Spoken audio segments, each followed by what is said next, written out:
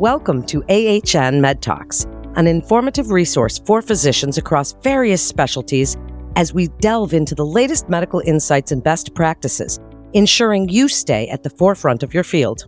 I'm Melanie Cole, and joining me today is Dr. Colin Champ.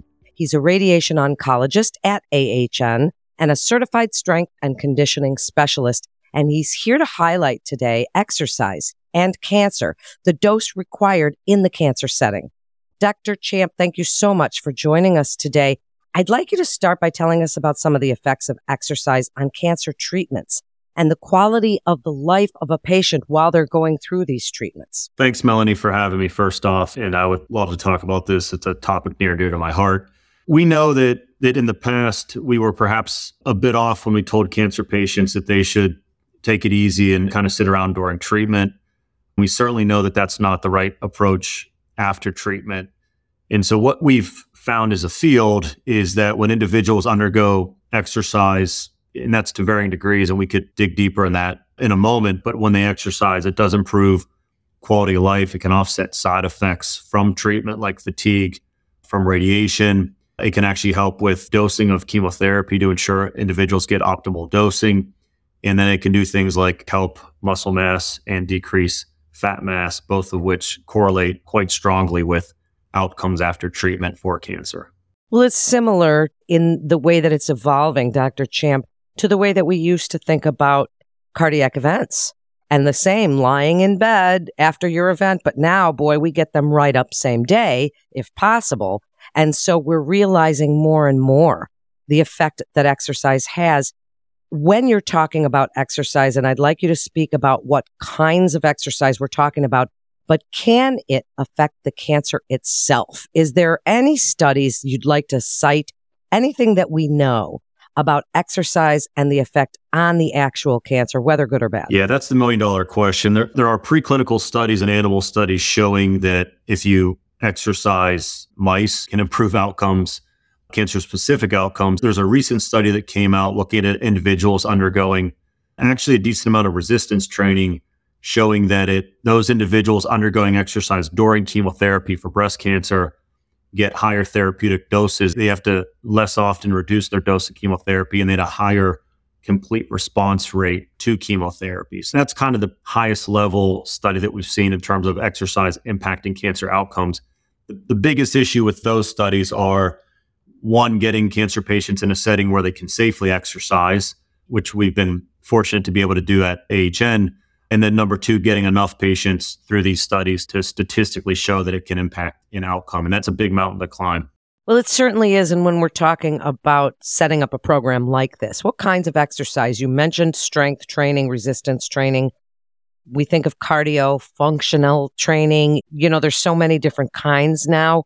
What do you think has the best effect for patients?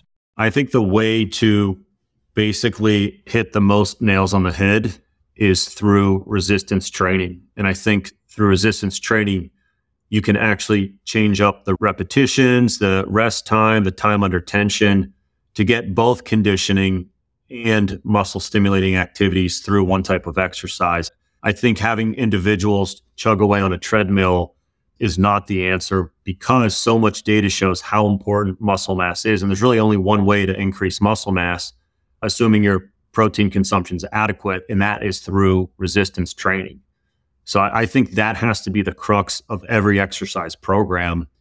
And also it has to be heavy resistance training. You have to hit, much like with my radiation treatment, if I don't hit a certain dose, it's not going to work.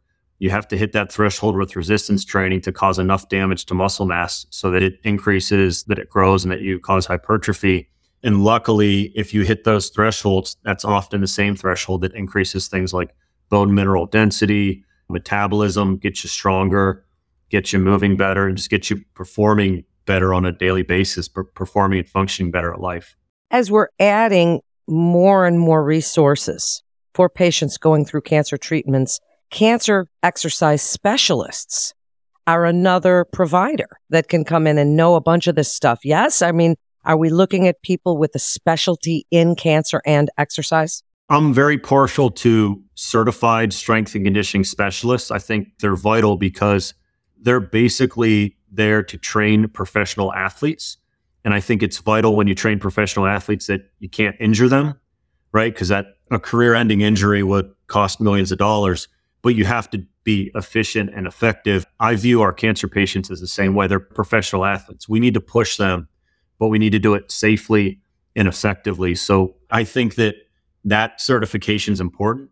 But I think that also having, I'm in the room with these patients. I'm a certified strength and conditioning specialist, but I'm also a physician. Having that interplay between physicians and exercise physiologists and individuals with CSCS is vital. And it's a new model. As far as I know, we're the only people doing it in the oncology setting.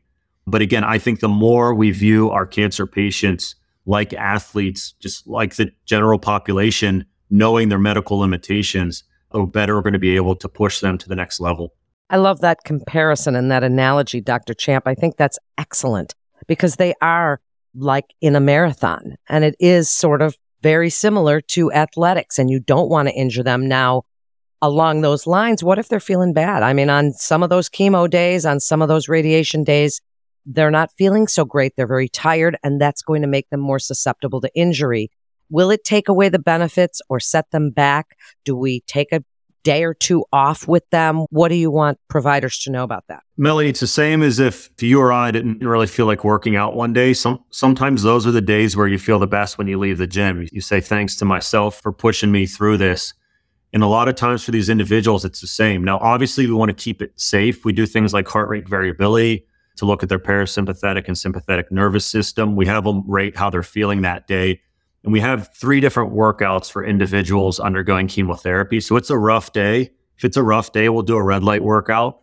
If they're feeling good midway through, we might jump it up to a yellow light or a green light workout. If they come in ready to roll, we hit them hard from the start with a green light workout. And interestingly enough, what we often find is individuals that feel really crummy from chemo one day or just feel really crummy overall, oftentimes once they get in the gym and start working out, they actually have a pretty darn good workout. I agree with you. Is this something, and we've mentioned safety a few times, Dr. Champ, that you want patients to do at home as well? Would you like to see them doing functional exercise, flexibility training, different exercises at home to coincide with what they're doing in the program? I like them doing mobility exercises at home, but I want them working out under my roof. We have them doing heavy lifting, functional movements, compound movements, etc. These are things I don't necessarily want people doing at home. And frankly, I think I'm a pretty motivated individual. I don't work out as well at home. I want to be in a setting where someone's laying eyes on me. And these individuals for sure should be in that setting. And that's pretty much what we set up. That's where this is unique, where we want to maximize effectiveness of the exercise program, but also maximize safety. And it is really hard to do that on your own, particularly when you're not feeling really good from your treatment. So I think mobility exercises on a daily basis are great for these individuals, but when they're about to hit the weights, I really want them to come in. I'd like you to finish off here by telling us a little bit about the program itself, how often you like to see patients, where you see exercise fitting into the future treatment of cancer, and what you would like other providers to know about cancer and exercise and the program at AHN. Absolutely. So our program, if someone's on chemotherapy or any kind of targeted agent where they're having some difficulties, we generally want them to come in at least twice a week. And again, we have them on a graded workout that goes up or down based on how they're feeling and how they're doing. For individuals that aren't having issues with their systemic treatment, for instance, someone who's undergoing radiation for breast cancer or radiation for prostate cancer, they really can be pushed just as hard as someone not undergoing those treatments. So for those individuals, we generally want them in at least 3 days a week. And then those individuals we push pretty darn hard, both to offset the side effects they had from the treatment that we did. So whether that's anti-estrogen treatment, radiation, et cetera. And then also just to make them feel better, look better, move better, be stronger overall and healthier overall. And in terms of where we see this going, I mean, it's a lifetime membership. We don't want someone in for a month and then go home and stop doing it. We want them to do it forever. And the way we view this is, I'm certain that this is going to be just considered part of cancer treatment. So it's going to be part of the treatment, part of the prescription. You know, when you finish, if you're on a medicine that weakens your bones, you have to go to the gym and lift heavy weights so that it causes microfractures in the bones and increases bone density. It's just part of treatment. I agree with you completely. And thank you so much, Dr. Champ, for joining us and telling us about the program. And to learn more or to refer a patient, please call 844-MD-REFER or visit ahn.org. Thank you so much for listening to this edition of AHN Med Talks with the Allegheny Health Network. Please remember to subscribe, rate, and review this podcast and all the other AHN Med Talks podcasts. I'm Melanie Cole.